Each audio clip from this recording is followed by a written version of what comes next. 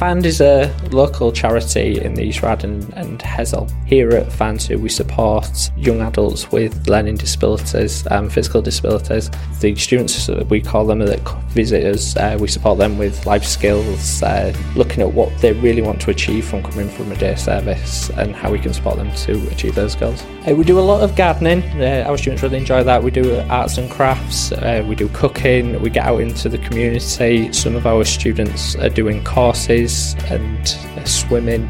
We do a lot of physical activity, horse riding, quite a variety of different activities. Now, you've been working with Jason from Creative Briefs. Tell me about that activity. What's been involved there? Well, it's been really fantastic for us. We've had Jason join us to do some artwork. So the students have really enjoyed this. It's one of the activities, in particular our students here at FAN who enjoy. They're getting really involved with the arts and crafts. So to be able to have someone like Jason to come in and support us has been fantastic.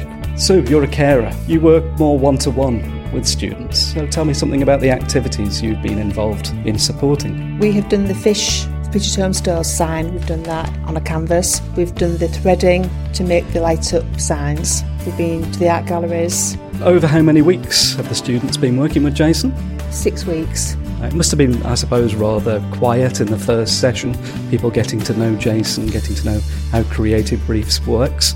How have they developed over those 6 weeks? Have they become more confident? We have one young lady and she's individual, does her own drawings, and we just took that as Rosie's work. Jason came in with fresh eyes, saw Rosie's work and said, well, we could try this and this. Rosie has thoroughly enjoyed doing her drawings and she's laughed when we've done different things with them, coloured them in, and she's really come out of a shell and she's really enjoyed it. We have another young man and he came in, and after the second session he was telling Jason how he should be doing things. He was explaining to Jason that if he did it this way it would be easier. Jason took it on board and did very well.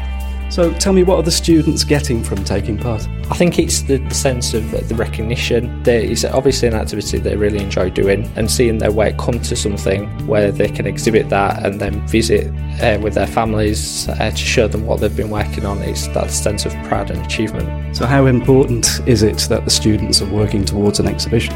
I think it's really important for them. I think to be able to see something, an end product which they can be proud of, which they've achieved from working week in and week out with Jason.